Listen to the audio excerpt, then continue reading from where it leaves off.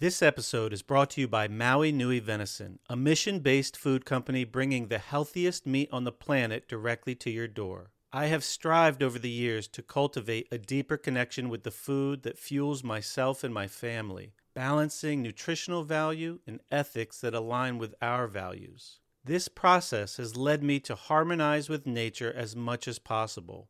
Maui Nui Venison brings this process to fruition. Not only does this company provide the most nutrient-dense meat available, this is the only stress-free, 100% wild-harvested red meat on the market, an operation that is truly one of its kind, actively managing Maui's invasive axis deer populations, helping to restore balance to vulnerable ecosystems and communities in Hawaii. Maui Nui seeks to restore balance, not eradicate or farm these animals. Managing populations means only a limited number of memberships are available. Get yours while you can. Go to mauinuivenison.com/mindful to get 20% off your first order.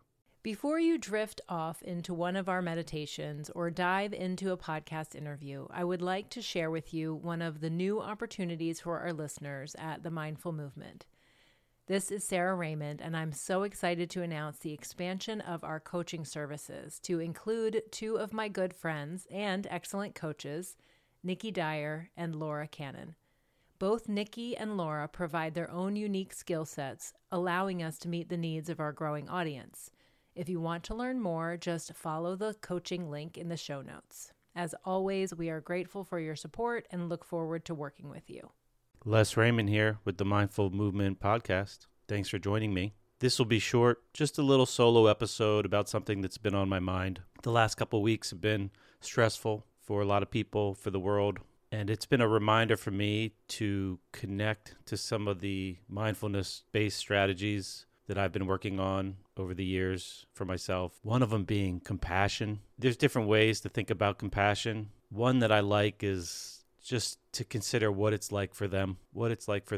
When there's issues of tension where people find themselves on maybe sides, maybe falling victim to othering people that have different beliefs or just happen to be born in a different place. When we fall into these like stress traps, it's very easy to lose connection with ideas of compassion. When we're in the moment of trigger or stress, it takes a lot more awareness to stay grounded and consider what it's like for someone else. Anytime there's a divisive topic, one thing I've noticed over the years is that people on one side of a topic will assume they know why the person on the other side of the topic believes what they do. And in my experience, you're generally wrong. If you think you know why someone feels a certain way, you're probably wrong. If you think the other person is evil inherently, you're probably wrong. I doubt there's many people that wake up and just inherently think about wanting to be evil that day. And we all grow up in different circumstances, and there's an unavoidable fact that how we show up in one moment is at least in part due to the cumulative momentum of all the moments prior. And when someone's far away, logistically, it's even easier to think less of them. But if you were really in their shoes, if you were born in their circumstances, you might very well feel and believe the same thing they do if you had the same moments of your life lead up to that moment they're in now. And I don't think the media does us any favors. It seems like they often stoke the fires of division, and we are inherently a tribal species, it seems, and we want to be on a team and fit in and pick sides. Ultimately, we are on the same team. And this is a good time to listen to others and to know that when we get upset, we're less likely to be a good listener, which is the exact time you want to practice being a good listener. When we get upset, it is the time that we're more likely to think less of someone else, which is exactly the time to practice compassion and what it's like for them and not assume you know why they feel the way they do. The last thing the world needs is more division.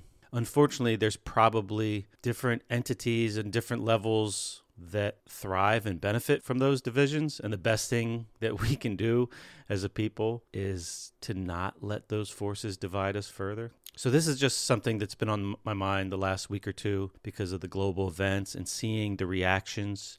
And it reminds me of kind of reactions around the COVID days where people formed beliefs very quickly. They dug their heels in the sand and just created enemies out of thin air.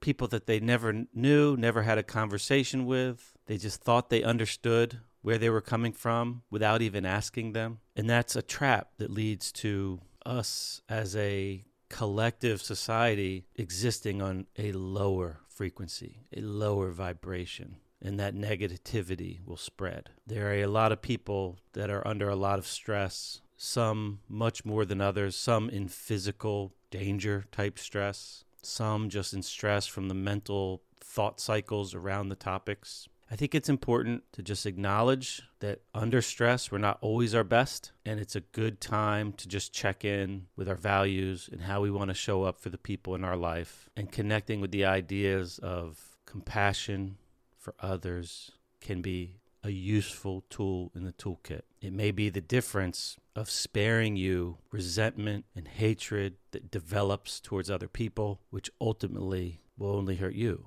I think the saying goes, resentment is like drinking poison and waiting for the other person to get sick. Anyway, that was my thoughts today. Hope you found it helpful. Have a great day, everybody.